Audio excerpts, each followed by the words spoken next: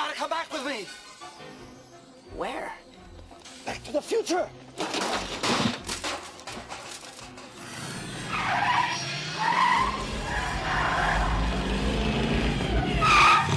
Hey, Doc, we better back up. We don't have enough road to get up to 88. Roads? Where we're going, we don't need roads.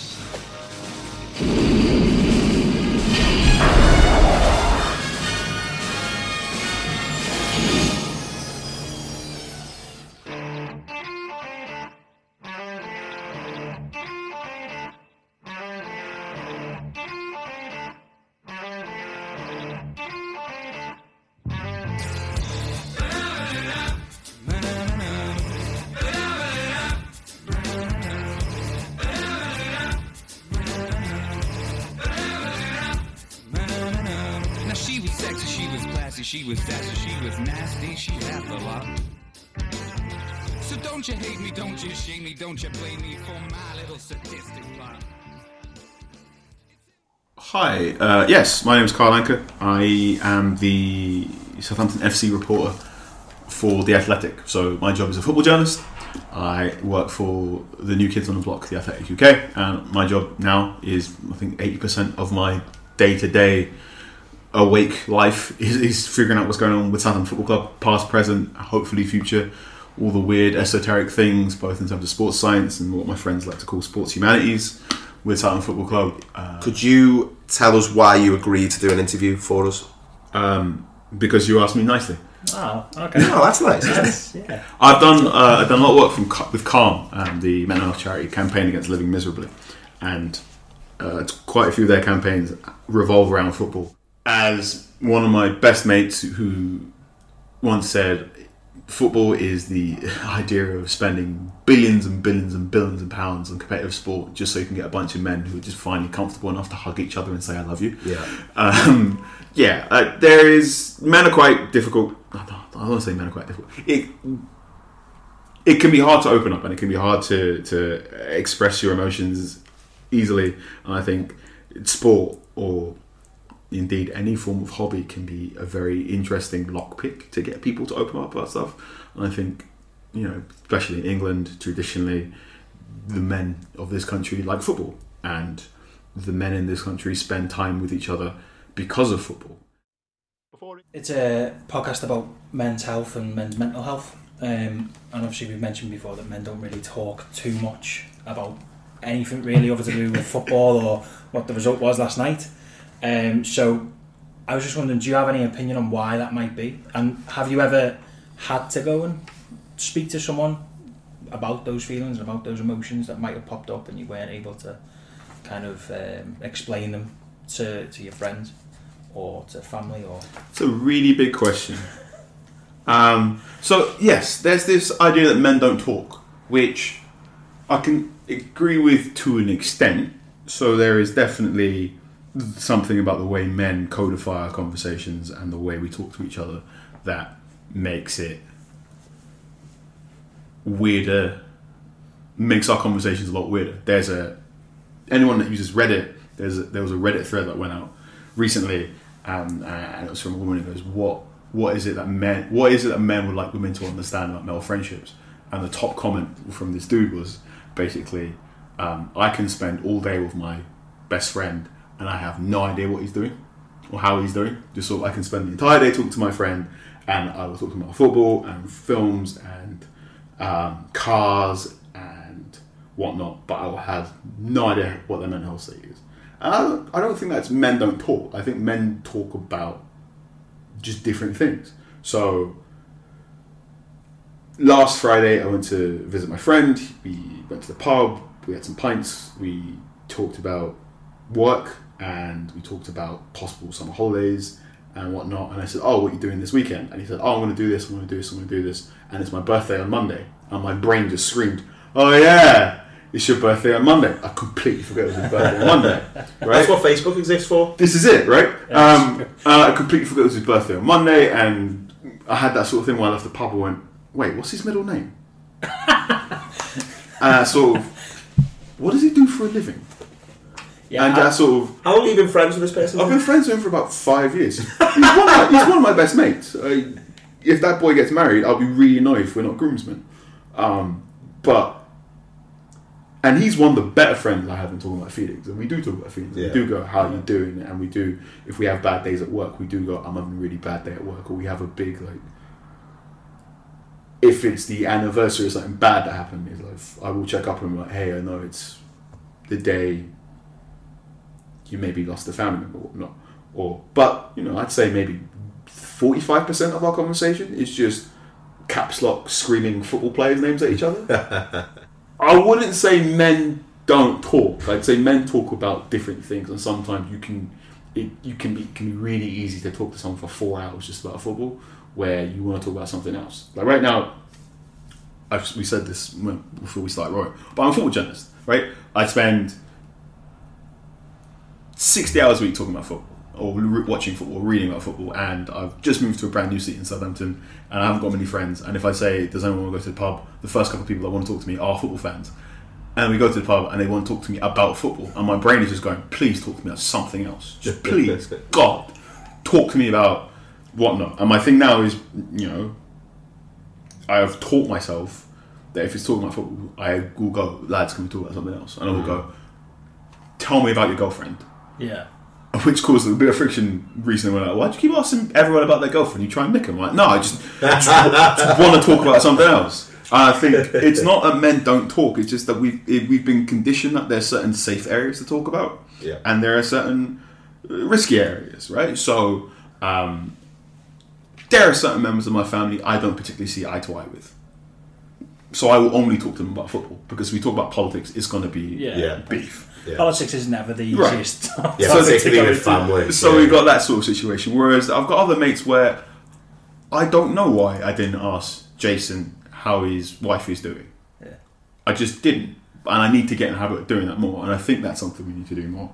To answer your question about have I ever spoken to someone? Yes. So I'd say I've had 3 very big, that's probably called mental breakdowns in my life. One of them was triggered by a really, really unpleasant work situation around like 2016, where by the end of it, I pretty much shaved my head bald, and then by the end of the situation, I was released from my job in November 2016. So lost my job before Christmas. Never the best. Sort of held on until Christmas. Very first day after the Christmas break, marched down to the GP and went, I think I'm really depressed. Finished the so you get it's I think it's called an IABT or a whatnot form, where you sort of list how you get all these symptoms and you list how often or how on often. On a scale, it's got like little smiley faces and stuff. Yeah. So you do that, and I filled that out, and I got a score of 29. And the GP went, if you had scored 2 more, or basically made a comment, if you had scored 2 more, we'd have had to make some serious calls and looked into you getting sectioned. And I went, oh, so I'm not doing well at all. And that was like my first big like, I'm living with a mental health condition. Like a wake up call. Or I'm depressed. I was like, well, I think I've been. It wasn't so much like, oh my god, but it sort of retroactively made other things in my life make more sense, because I'd been in that state before, at times at university and times, in my late 20s and in my late teens and early 20s, and I went, oh, I feel like that again. And if a doctor's going, yeah, that's massively depressed, I'm like, oh, I've been massively depressed before, I just didn't get help. So that time did it sort of serve to clarify things and feelings from maybe when you were younger that maybe you hadn't acted on, that started to make sense a little bit more once you'd had that conversation? I mean, anyone going, you are so depressed, we'd consider getting trained medical practitioners, because you might be a danger to yourself, is a bit of a what? Is that kind of like a moment where you sit there and go, oh, what? Wow. A little bit. Yeah. And it was sort of, okay, it was sort of like, I felt like good that I sorted this out, and I went to talk to someone right now, and also what happens next. And what happened next was I went on a round of antidepressants. I went through a series of therapists, because finding therapists is very, very hard, and we can talk about that later if you want to talk about. And yeah, sort of, I wouldn't say like got my life together or whatnot, but just sort of, I remember at that point in time when I talked to my friend, the friend I just talked to you about, and he said, "How you doing?" I went, "Mate, I can't keep crying. Yeah. I can't keep crying. I'm so sick of crying, and I can't keep feeling the way I'm feeling. And there's only like a couple of options for me to stop feeling this way." And he's basically, "You need to talk to a GP," which I'm glad I did it, and I think that's probably the most positive way I managed to get myself out of feeling that, because there were other options, and knock on everything. Every day I thank the Almighty, if the Almighty's out there, that I took that option. Yeah. And yeah, it was a hard process, and I wouldn't even say I got back to my feet, or it was an overnight thing, or if I felt better after a year. And it's 2020 right now, and while I'd say I haven't felt like I don't want to exist anymore for a long time, well, for a good chunk of time, I would say I do feel those feelings sometimes. And then I also realise, like, through therapy, through talking to people, through a number of other processes, I understand why my brain does that. I understand what things tend to happen in my life for my brain to reach that conclusion. And I also now understand that that is a temporary state, and what I need to do to get out of that state, which takes practice and discipline, and you need to talk to a lot of people, some of them trained medical professionals, some of them people that you trust that aren't trained medical professionals, but hopefully are just really nice and kind and care about you in that way. And then even then, you can still not have great days, but that's just part of what life is, unfortunately. I think when I haven't been through something similar myself, it's quite interesting to get there, to get to that GP stage, and you go, there's something wrong with me, and when you eventually go down that therapy route, you kind of realise that, well, this person's in a job because there's quite a lot of people coming here, so it's not that there's something wrong with me. This is actually becoming a little bit more normal. This is just people going, no, I'm actually struggling. And when you find out that other people are, for me, when you find out that other people have struggled, it kind of shares that problem. For one, like I've said this all the time, we cannot have any conversation about mental health without talking about the NHS, and talking about cuts to the NHS, and talking about what's currently going on by our government to our mental health services and to all of our health services. So let's really break it down. I lost my job in November, and there was a point in November where I was just out of it, shaved my head, and there were certain things I could not do because I was considering not being around anymore. And then it took me until January, the very first day of January after the Christmas break, before I went, I'm going to go see a GP. And luckily a GP saw me that day. And at the time I was living in London, the most populous place, the most well-funded place, and I managed to get a GP appointment because I went first thing in the morning, I marched myself down, I need to talk to someone right now, and they did. There are people, possibly with this podcast, who don't live in London, who don't live in places, who are in states just like that, or perhaps even worse, who have figured out that they need to talk to someone, and they've figured out they need to talk to a doctor, and they just can't, right? You can't talk to a GP, and you just can't talk to the mental health practitioner. There are like phone lines like Calm and Samaritans right now who are basically going, we are more than willing to provide a service here, but there's a certain point where you're going, you can't answer every phone call. Well, not. I don't want to say can't physically answer every phone call, but simply you can't do everything. At some point in time, you need to have trained medical practitioners. At a point in time where the government is just going, it is a real problem. I was probably about the same age as yourself, Carl, when I reached that point. I had what I think I later realised was a panic attack at my cousin's wedding, and on the Monday following that weekend, went to my own GP, had that similar conversation. And one of the things that I found was that I was sat across from a GP, and with all the best will in the world, I felt like, you're not the person I should be speaking to. I think it's a crapshoot, right? It is. It's a shotgun and the bullets go. Yeah. And maybe you luck out and get this GP who understands what's going on. Maybe you get a GP who listens to you and go, hang on, this is unusual, and maybe we should give you the right form to fill out so I can give you the right person to talk to. Maybe you luck out and get the right person. If you get NHS counselling, maybe you get the right person for NHS counselling, or you get I got the first batch. I got a in real life therapist, and I didn't get on with them, so I went, I'm not going to do this no more. Then I got a phone therapist, and I went, I don't like you, I don't want to do this. They tried to take me to group therapy, and I don't like talking to anyone about this, so I don't want to do this. And eventually it took money, like a large amount of money. I got a really good job, and they had health insurance, and I went, I want to see a therapist, and they went, here's a therapist, and this is not, and we're going to pay for your health insurance. And then when I left that job, my therapist went, this is how much money it costs, and I went, oh my goodness.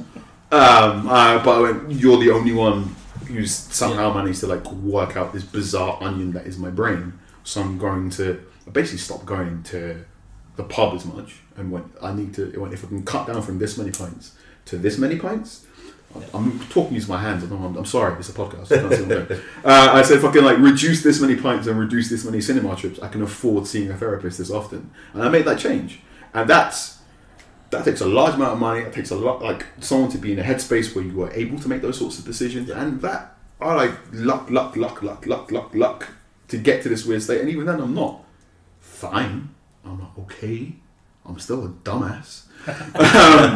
And it takes like that. And it's just, I hear a story. I think at any point in time now, you talk to any friends about, how, oh wow, you had these mental health struggles and how did you get through it? And I'm like, well, there's always a moment of you manage to get yourself in front of the right person.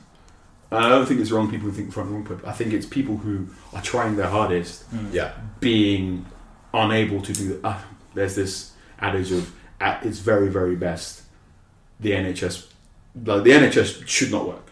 It's like a miracle. It's a bit like the tube system. It's one of these things from a bygone era that was not meant to sustain this many people, but it's just full of really hard-working people who are just trying their hardest, going, mate, look, okay, like you're clearly in trouble, so maybe fill out this form and maybe I can help you out. There was something that somebody told me once about the NHS. I was at a medical conference thing in Manchester, and they said the NHS is really good at pulling people out of the water and stopping them from drowning, but it's not very good at walking upstream and wondering why they keep tripping and falling into the river in the first place. And I think that's almost just the way that it is, and it's very difficult to get out of that cycle. I think the ship is turning in that we're talking about is at a far younger age, and this notion of stiff upper lip is going away. Did you encounter that, like with yourself and with any other people? Stiff upper lip? Yeah, the kind of get on with it. Keep going, keep swimming upstream. There's different connotations. Well, it comes from a different place as well, because I'm a black man. I'm from an African household. My parents are Ghanaian, and my dad was the last one I told in my immediate family. So I told my brother, I told my mum, I told my aunt, so my mum's younger sister, who I'm very, very close with. I told my dad last, and when I told him, like, look, I got this, my dad was like, black men don't get depression. And my brother just stared, that like looked through his soul and just shook his head like, this is not a joke. Yeah. And was when your dad said that, was that partially not jokey, but did he mean that? Like, was he? I think there's, and again, this is only autobiographical. I'm not going to make any comments about black attitude to mental health compared to in a white household, whatnot. I grew up in a household that was traditional West African Ghanaian. My dad was very much, if you're not bleeding, you don't have to go to the hospital, that's fine. My mum's stance on injuries was very much, stop doing silly activities, because if you break your arm or hurt your leg, I'm not driving you to Whips Cross Hospital. And that was that. So, and I grew up mostly indoors, because my mum was like, I can't be bothered going to hospital. And my dad grew up in the 80s as a black man in London, and I was like, I don't need any hassle with the police. Yeah. So I was raised pretty much by my parents and Nintendo. My dad is very much like, if you can see it and you can touch it, he believes it, and if you can't, he's very much, okay, it might exist, but he's not overly dismissive. He's like, fine. Like VAR. Yeah, he's very funny about that. So he kind of joked about the way, but I remember keenly the way my brother just stared at my dad and just like shook his head, went, nope, this ain't joking. And he went, oh, okay. And even now, I don't think my dad probably understands what goes through my head sometimes when I have these depressive states and whatnot. But he understands that sometimes I ain't feeling fresh. Right. Yeah. And he's like, okay, fine. And I think, and again, is that like his way of understanding it almost? Feeling fresh. Yeah. What's really interesting nowadays is my dad and I, my dad and I have a relationship where we only really talk about football because we talk about anything else when we have a fight. But there are a number of football players now who have talked about their mental health, and what we have got to a place now is his understanding of mental health has got better through these football players, because he understands when a football player is having a bad run of form, right? He can understand when a striker is clutching at shots and just ain't feeling themselves and is screaming and scratching. He's like, and he's like, I don't understand what's wrong with him. He was, he's not doing anything worse, but he goes, he's not taking near post positions, or he's not attacking the ball as he used to. He ain't feeling crisp. And I'm like, I'm pointing to myself sometimes, and he's beginning to put two and two together. Yeah. That sometimes, we're not robots and things can go wrong. Obviously, you're a man who works in sport as a journalist, so we wanted to know what it's like in that press box. We want to know the ins and outs and how it all works. You want to break on matter? So obviously there's me watching football as a football fan. And as a football fan, I think maybe I got to a point in my life recently where I don't have my weekends ruined by football. The Moyes season helped. I always say the Moyes season was like my great adolescence. I'm like, oh, this is what football was like. You're not always going to win games. This is painful. So yeah, it took me a long time in my life to get to a point where I didn't have my day ruined by my football team doing badly. And yeah, anything where you hand over a large amount of your emotional stability onto something else, onto factors you can't control, is, I want to say unwise or unstable, but it's a gamble, right? So if you're the type of person that your day can be ruined or not by a football team or by a musician or by an actor or by someone else that possibly doesn't even know who you are, that's risky, and maybe find a way to not do that. Do you think that's sort of as a more overarching thing? Do you think? I don't think that's a mental health situation. I think that's Carl Anka adult talking to other adult. Do you think that's healthy though? Kind of men's relationship or anyone's relationship with something that is completely out of your control having such an impact on your emotional well-being? I think there's pluses and pluses and drawbacks to everything, right? So you could not tell me to not get carried away with the World Cup in 2018, right?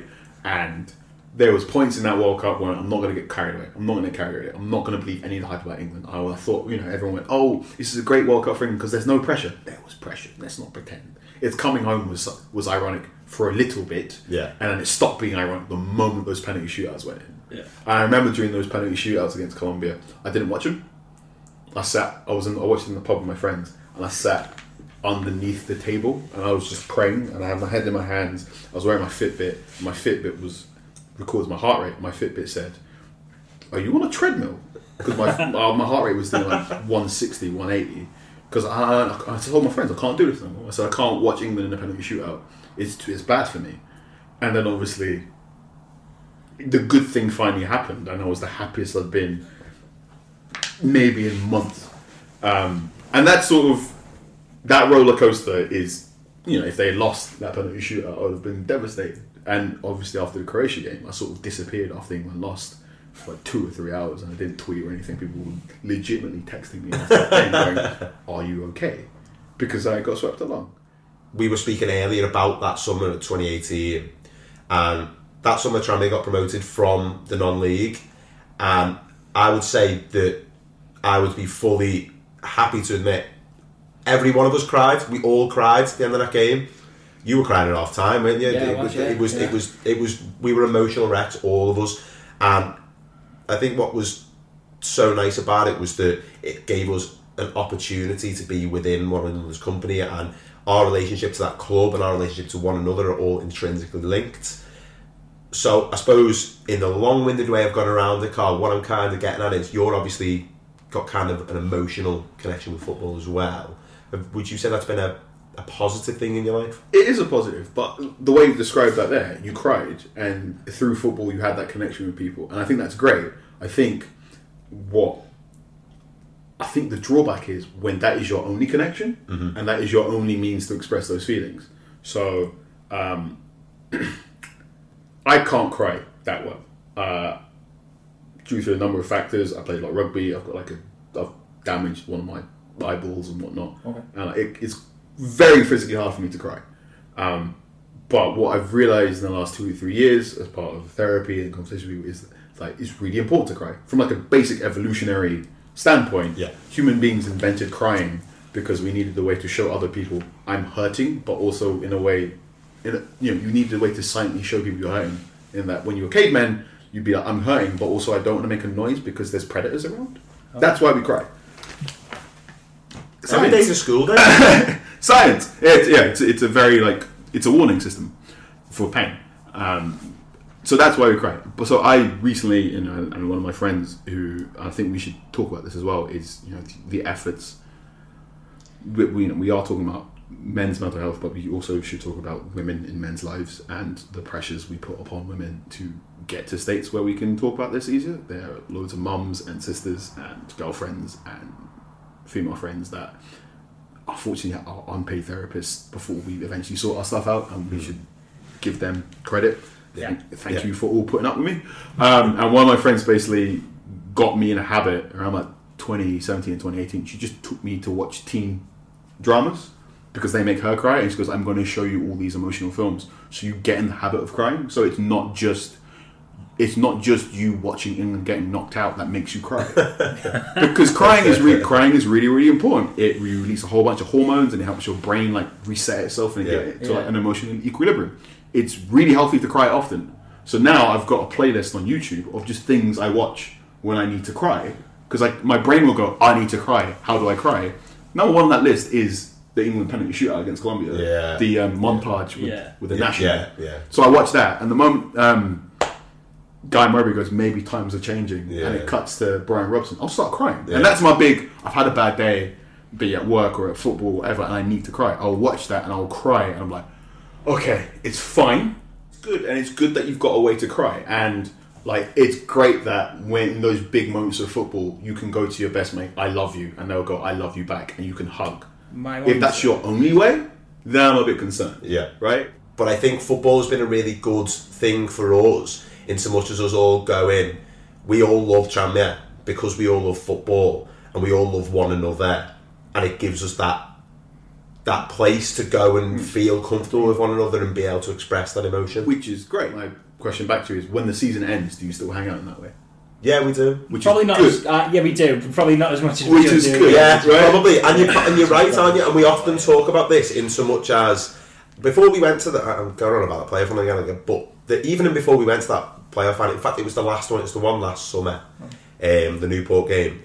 I was packing the many bags of ale that we were taking onto the bus, and my girlfriend Sophie, her friend Abby was round, and she said, I wish we had a thing that we all did together, talking about her and her girl mates, someone have you? And I was like, what do you mean? And she said, you're going to be with all your mates for 24 hours basically, all getting drunk and doing the thing that you love.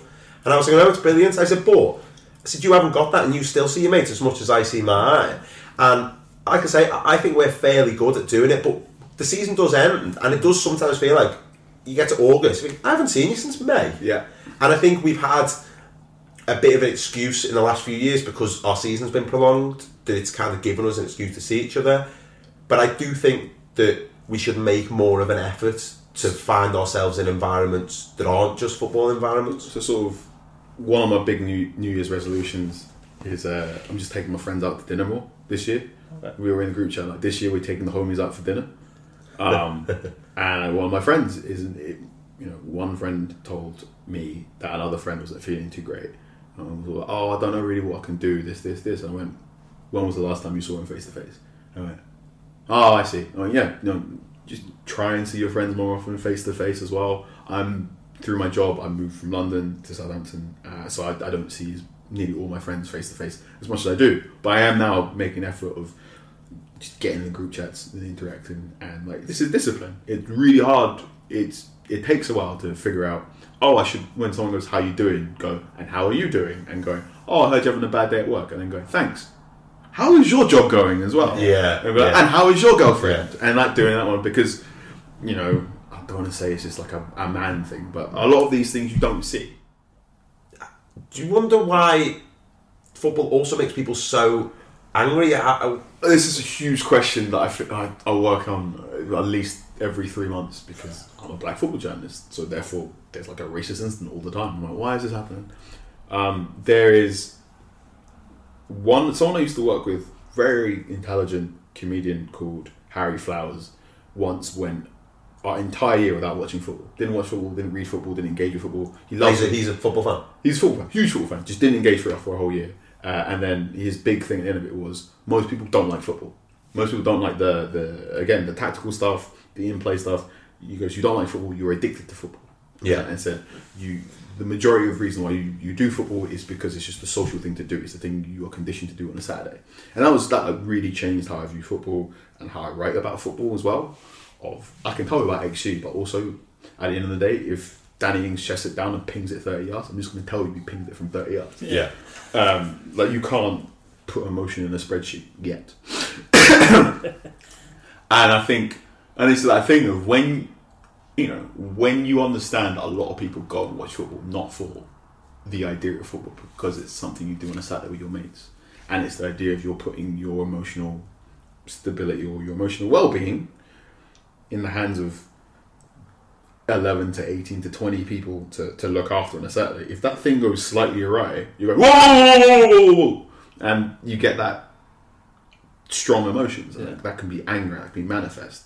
And you do get those, and then, then there's wider conversations about tribalism and, racism and all those sort of things you hear about there, and just sort of other things or other forms of masculinity that will be brought up in another podcast. But I think on the whole,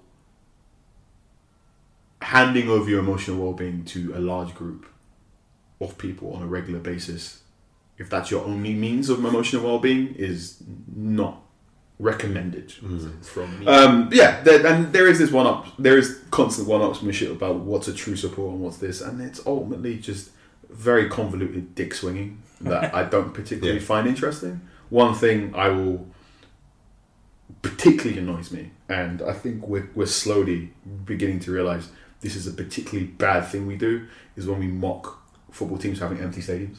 And you see this happen a lot about Manchester City right now, of just, you've got all this money, you can't fill your stadium, and you're like, we're in the middle of austerity, and it's in Manchester, people got jobs, and football tickets are expensive, and you are laughing at the fans for not going, rather than being annoyed at other factors at play. Do you think that thing is a masculinity problem? It's like this is what defines me as a bloke, being a proper football fan, which makes me a better bloke than you. I don't think it's like unique. An insecurity. I don't think it's unique to masculinity. I've been in plenty of fandom groups where people will constantly test your ability and knowledge to retain stuff. A lot of these are male dominated, so I'm a massive comic book nerd, and I did have that phase where if I saw a girl wearing a comic book thing, I'm like, oh, you don't even read the comics. Which again, I had to have that knocked out of me. And like similar, if I went to certain gigs and if I saw people wearing t-shirts, why are you wearing a Ramones t-shirt? Name me 3 Ramones songs. That thing. I couldn't name you any. But it's that thing of, if you grow up loving a certain thing, and this took me years to get my head around, if you grow up loving a certain thing, more people loving it is a good thing.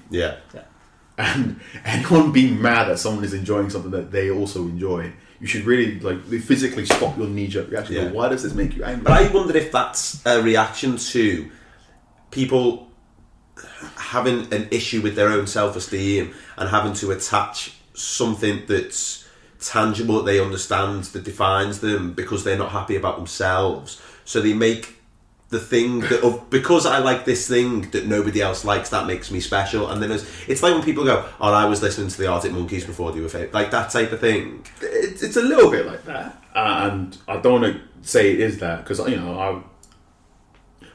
again, it's that sort of argument of if you got bullied at school for being a bit nerdy, what does the teacher eventually goes? Then they're bullying you because you're special. Yeah. And which is really dangerous if you stop doing that. And you get to that state of, this is mine. I like this thing and this is mine, and you hold it really close to you. And if someone else wants it, you get really scared because they won't love it in the same way you do. And you also get really scared that they might change it. Yeah. So the conversation we're having about VAR right now. Yeah. The conversations we're having about more equal representation in football, both on the pitch and in the boardroom. Yeah. The conversations we're having about other laws in the game. The conversations we're having about women's football. You're seeing certain crowds that are going, this isn't football. This isn't the way I like football. This isn't the way I grew up loving football. How dare you change football? And they have very, very bad reactions. Whereas what you should be doing is being like, oh, you want to share? Let's share. Which is, takes time. And it takes people wanting to be in a state of wanting to share this thing. And sometimes it takes, well, in my case, it took my mum slapping me across the back of the head and going, share your thing. Yeah. Stop being a dickhead. Just something I wanted to pick up, I know it was going a little bit while back. Obviously you said every 3 months or so you have to come out and do a piece on the fact that our society has done some disgusting behaviour at football matches again. Have you begun to hate that? Have you started to get annoyed by getting every 3 months this is coming up again? Is anyone kind of listening? It changes a lot. So sometimes, I can watch. So when the racism event happened in Montenegro, right? So I was watching. It was Wednesday night, Tuesday night. It was a midweek game. Yeah, England versus Montenegro, and I was watching on the sofa, and I heard this booing, and I went, oh no. I went, well, this is annoying.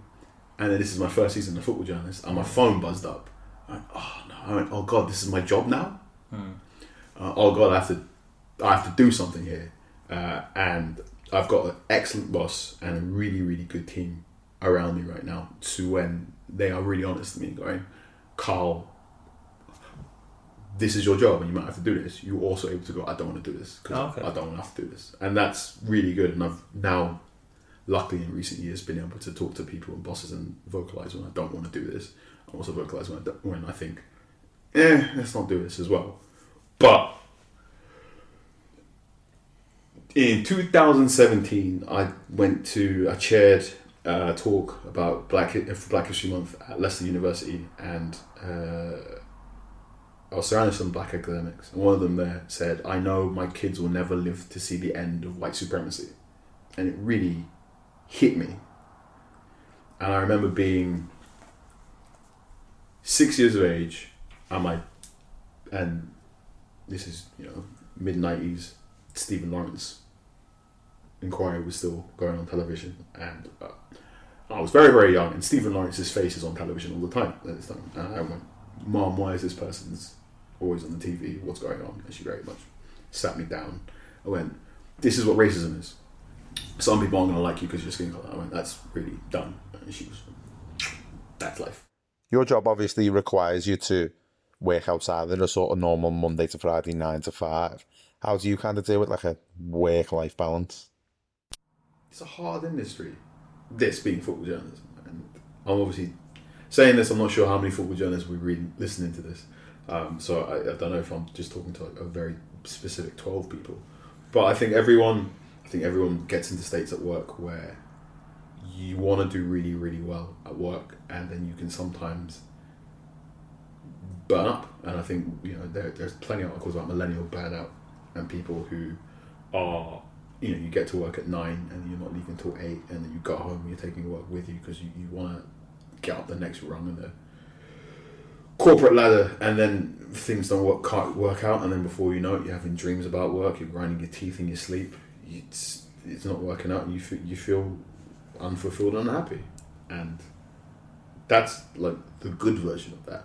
The less good version of that is when you start feeling depressive thoughts and whatnot. And again, I'll talk only autobiographically. So I was in a very, very bad job situation in 2016 that started off really well. So I was unemployed for about 7 months, got this job, promised my boss I was going to give him everything I had, and I did. I was if I had a late shift, I'd still come to the office. There were 2 instances where I slept in the office, so I could do a late shift and then do an early shift, of which I found out after the fact that was illegal because the work hours between late shifts and early shifts, the gap was too short. So I was doing things like that. I was doing work on my days off. I wasn't really getting weekends. Like I said, there was a point in time where I basically couldn't handle how much I was doing. And I just sort of shaved my head, and I wasn't really sharing this information with people, but sort of just doing bad stiff upper lip stuff. So drinking a lot, being quite annoyed, the old masculine stereotype of punching walls. So there's a crack in one of my old bedroom walls where I punched it when I was annoyed at something. Whereas what I should have been doing is talking to people and setting boundaries and going, no, actually, boss, I'm not going to do that shift, or I've worked that late shift, maybe I'm not going to do an early morning shift, or not going into the office where things like that happen. And that's taken a while for me to understand. And I think we are now hopefully getting better as a people and as a workforce at explaining stuff you don't like and stuff that you realise you're entering areas that aren't beneficial. I'm speaking from a place of enormous privilege. I've got a really good boss right now, to the point where I am taken aback by how sound my boss is. Is that kind of hard to learn? Because I suppose when people look at you going, for instance, I'll take my job doesn't really go home. So you finish at 5, and I don't really tend to try my hardest to stress about that job. I'll have a 20-minute little rant to my girlfriend in a car. I get seen as like laid back and calm, and what I kind of think they're trying to say is, you're a bit lazy. Is that kind of like what you're trying to fight when you're trying to do those articles? And like it's my first year in a job, and I want to impress, and I want to give people around me who I've, in my head, I'm like, all these people have invested a lot in you, and I want to repay that investment plus something. Whereas what years of therapy and talking to these people who I have imagined this investment in have said is, you've already repaid this and then some. Chill out. Yeah. And also, you're not a robot. You're allowed to rest. And I think, again, I'm only speaking for myself. I have that problem where I can understand problems in other people, but just will not pay attention to myself. So, Wayne Rooney ran himself into the ground because he played through injury and played way too many games of football and should have just chilled out and maybe not played as many tournaments. Here I am working from 11 o'clock to 11 o'clock at night. What the close up? I do that all the time. I'm like, why is Alexis Sanchez bad? Alexis Sanchez didn't become bad overnight. It's because he played in back-to-back Copa Americas and he played a ridiculous style of football for Arsenal. So it's no wonder he was knackered by the time he went to Manchester United. Hi, I'm Carl Anka. I work 8 days in a row and I only sleep like 5 hours a night. Stop it! Yeah. And it's that sort of talking to other people around you. You need to really, really talks. And so there's this idea I always talk about the imagined boss, and like the imagined shadowy boss who isn't your boss. So I always think about how it took me so long to tell my first ever boss that, hey, I've got mental health conditions, because the conversations I would have with my imagined boss in my brain, that boss was like, you're terrible, I'm going to fire you. And then I finally did have a conversation with my boss anyway. Oh, okay, well, it's not the best, but let me know how this works, and if you're not feeling great, please be honest with you. And I said, what? And in my brain, I'm like, why did I not have this conversation with you, the real boss, instead of the imaginary one? And that's, part of living with mental health conditions and having these depressive spells, is that your brain plays tricks on you. You can't. It can be very, very hard to see the forest for the trees. But a lot of the time now is me, after the last 3 or 4 years of going through this, is just being able to tell myself, wait, are you sure this will happen? Or have you decided this will happen and now you're not even going to try? And it's, if I need a day off, ask for the day off rather than just sitting in your hands and then just quietly moping. Or if I need to book a holiday, and I'm so bad at booking holidays because I've got this conversation. I've got like a very weird, crappy masculine sense of, if you take holidays, you're somehow weaker. Because you need to be at work and you need to be constantly proving yourself. So I can only really go on holiday for 5 days, because then I just get my anxiety just spikes. Because I'm like, oh no, I have to be working because I'm not working. I'm like losing pace with everyone else. Whereas what I should be doing is, I've worked really hard for this. I should enjoy myself. Yeah. And that's something I need to like get better at. So I really want to write a novel, and I've got this notion in my head. I wanted to finish this novel by the age of 30. And my friend recently said, "What happens if you finish this book at the age of 31?" I said, "I don't know. Doesn't seem like a bad thing then." Just pull it. I guess so. Then write the book when you need to write the book. You don't have to put these deadlines ahead of yourself. It's going to be fine. There's a lot of this comparison and contrasting theme that's kind of all over social media. Really, that's where the big hotbed of this lies. So much so that I was flicking through Twitter the other day and there was a comparison between Leighton Baines and Ashley Cole. Amazing. Which was ludicrous. Yeah. I couldn't work it out. Apparently Leighton Baines is better because he stayed in the Premier League longer, but I don't really understand why. Okay. But there's a constant need to try and go, is with the Liverpool and United teams of 99, would Jordan Henderson get in that midfield? Okay. Do you feel that kind of ruins football? Becomes a little bit too much? Becomes a little bit... And again, I don't want to say social media as in... Because social media is not this like blanket evil or some sort of great infection. I've worked at some of these social media companies and I believe social media can be a force for good. I believe it can be a force for great evil. The way I describe it is social media basically gave everyone a hammer. Okay. And some people are using it to build stuff and make nice tools, and some people are using it to like clobber other people over the head. How you choose to use your hammer is ultimately up to you. Also, some people should probably not be given hammers in the first place. I like that. I like that a lot. That is good. And look, I'm in the career I am because of social media. I've got many of my best friends that because of social media. Raised eyebrow because of social media as well. And it's just sort of, don't get in a position where you're just trying to make if you're in a position where you're trying to make someone's day worse, because that's the only way it makes your day better. What for? So what has changed is, as you get more followers on Twitter, and this is a weird way of thinking, like you get to like 1,000 and you realize, okay, so I've got 1,000 and 1,000 people read my tweets. Once you get past 10,000, Twitter changes once you get past 10,000 followers, because then you get to a state where basically if you tweet good morning, someone will most likely tweet good morning back to you. Yeah. So I try and make sure the stuff I'm putting out into the world is on the whole more positive. I still tweet way too much inane nonsense. It does come across positive, by the way. I've enjoyed, having followed you for the last week or two, I've quite enjoyed it. Yeah. I try not to tweet too much about things that I hate, because I think it's just giving fuel to people that sometimes thrive off hate. So I've blocked a number of shock jocks, and I tell my friends not to engage with things they hate. I try and talk a lot of things that I really, really like. I try and spotlight smaller things that I really, really like. If there's job opportunities going, especially in my field, I'm always going to try and retweet those. My DM is always open for people that want advice and career stuff and whatnot. I think Twitter's a force for good, so I want to try and use it for good. I am still going to get these jokes off. I suppose one of the things that we wanted to speak to you about was, as you said, now you're up to 22,000 people on Twitter. So have you kind of had a different experience with dealing with kind of feedback and criticism now that your profile is slightly higher than it used to be? Yeah. So I'd say about a year ago, maybe a year ago to 6 months ago, I just started getting a lot more people saying I'm annoying. Just like, shut up, go away, why are you here? So I do the Totally Football Show podcast, and some people don't like it when I'm on the Totally Football Show podcast. Some people are like, oh God, not him again. And some people vocalise that very, very clearly, to the point where if the subsequent episode doesn't have me on, they'll go, thank God at Anchorman616 isn't on the Totally Football Show.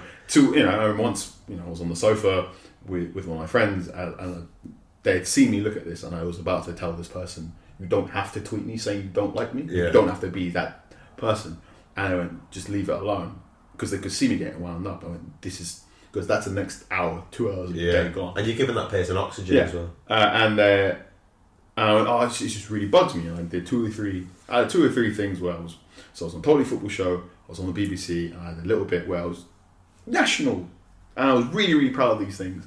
And people going, "You're awful, you're terrible," and it really got to me. And I talked to these things about my therapist and whatnot. What's going on? Should I quit? Should I not do these things? And it took a slightly older football journalist to go, "You're doing the right thing. It's just what's happened is you've crossed over to that threshold where sort of, if you're doing anything on Twitter, there's a small percentage of people that follow you and dislike you. And then as you get bigger, that percentage will stay the same, but also it just gets bigger. Yeah. And you're still one person. I'm still one person, but sort of when you have 200 followers, maybe 2 people hate you of that percentage. Like that 1% hates you, and then that 1% just got bigger and bigger as I got closer to 20,000. And that's how I'm thinking of it now. Of just there is a percentage of people that just don't like me, and that's fine. It's not fine. I'm really, really self-conscious about it, and it hurts all the time. Like, please be nice to me. But also, I just got to get on with it, and I've got to just sort of accept it as a natural byproduct of what you do. To a degree, obviously there is good, honest feedback, and there is people that just don't like me. So I like writing about XG, and if someone comes up to me and it's like, "Carl, please stop writing about XG," and it is very much like, "You've written about XG 3 or 4 times. Could you please give me something else?" I'll go, "You know what? Fair enough. Let me get on the phone calls and start talking to a coach." That's how I'd like to be addressed. Yeah. When a stranger goes, "Fuck off with your spreadsheets," that's different. Yeah. I'm going. So then you're like, and then so that even I suppose even now, like you're obviously not been a journalist for like 20, 30 years or something. You would say still in your relative infancy in your current role. Does it affect you as much now as it did maybe 6-9 months ago? Have you found a way of dealing with it that allows you it not to affect you as much, or does it still? Yes and no. Obviously, as we're listening to this, I live several miles away from my friend group. So I live in Southampton, I live in London. Nearly all my friends, my family are in London. So I do sometimes go, "Man, I'll quit all my friends and stuff for this." And then also, you catch yourself and you go, "Why? Hang on. Remember what you're doing this for.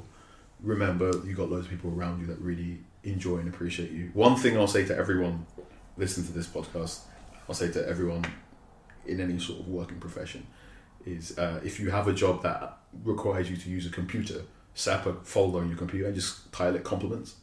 And anytime you get a compliment via email or via any sort of written compliment, just screenshot it, stick it in the compliments folder. So anytime imposter syndrome comes up, or you think you're crap at your job, or you should quit, and you're feeling like you're not good at this and you're not worth it, just go through the compliments folder and just read it, and then just just go, "Hang on, 2-3 weeks ago my boss said I was great. 2-3 weeks ago my friend said I was good. So and so, this client said I was good," and just have that on deck always in whatever job you do. Just have a place where you have on record people calling you good at something. So when you do get in these states, "Well, I don't know why I'm doing this," you can check it. Have that work friend where you can just vent. And also, like, when you're talking to your friends, get really good at saying, "Hi, I'm about to vent at you."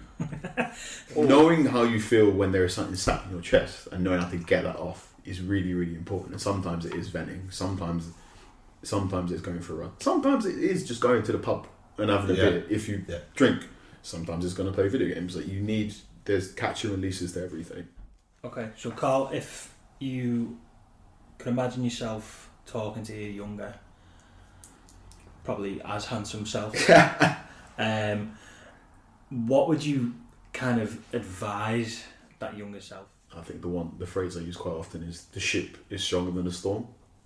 Okay. Like, you go through choppy waters, but the ship is stronger than the storm, and also you got to look out for the lighthouses and the anchors out there. Pun intended. It was like your friends just trying to help steer you the way. It can be really, really, really hard when you get in these states where you think you're absolutely alone and you're worthless and no one really cares, and if you just disappeared, nothing will happen. But it's very hard to go through this life alone. It's very hard to go through this life without having meaningful impact on at least 3 or 4 people, and that's maybe one of them is just your parents. You've got other people that, like, there are always going to be people who like you and need you. And I think I tweet about this a lot, about how my like general piece of advice is to try and get to a place in your life where you have 4 hobbies. One you can do by yourself, one that forces you to go outside, one that forces you to meet people from different walks of life, and then just one bonus: drinking is not a hobby, neither is having sex. Try and find as many things as possible and as many groups as possible where if you didn't turn up, someone would message you and went, why didn't you turn up? Yeah. And not in like a why didn't you turn up, but also a, are you okay? So selfish isn't the word, but it's such a good grounding experience. But I exist in the world. People, I don't want to say rely on me, people need me.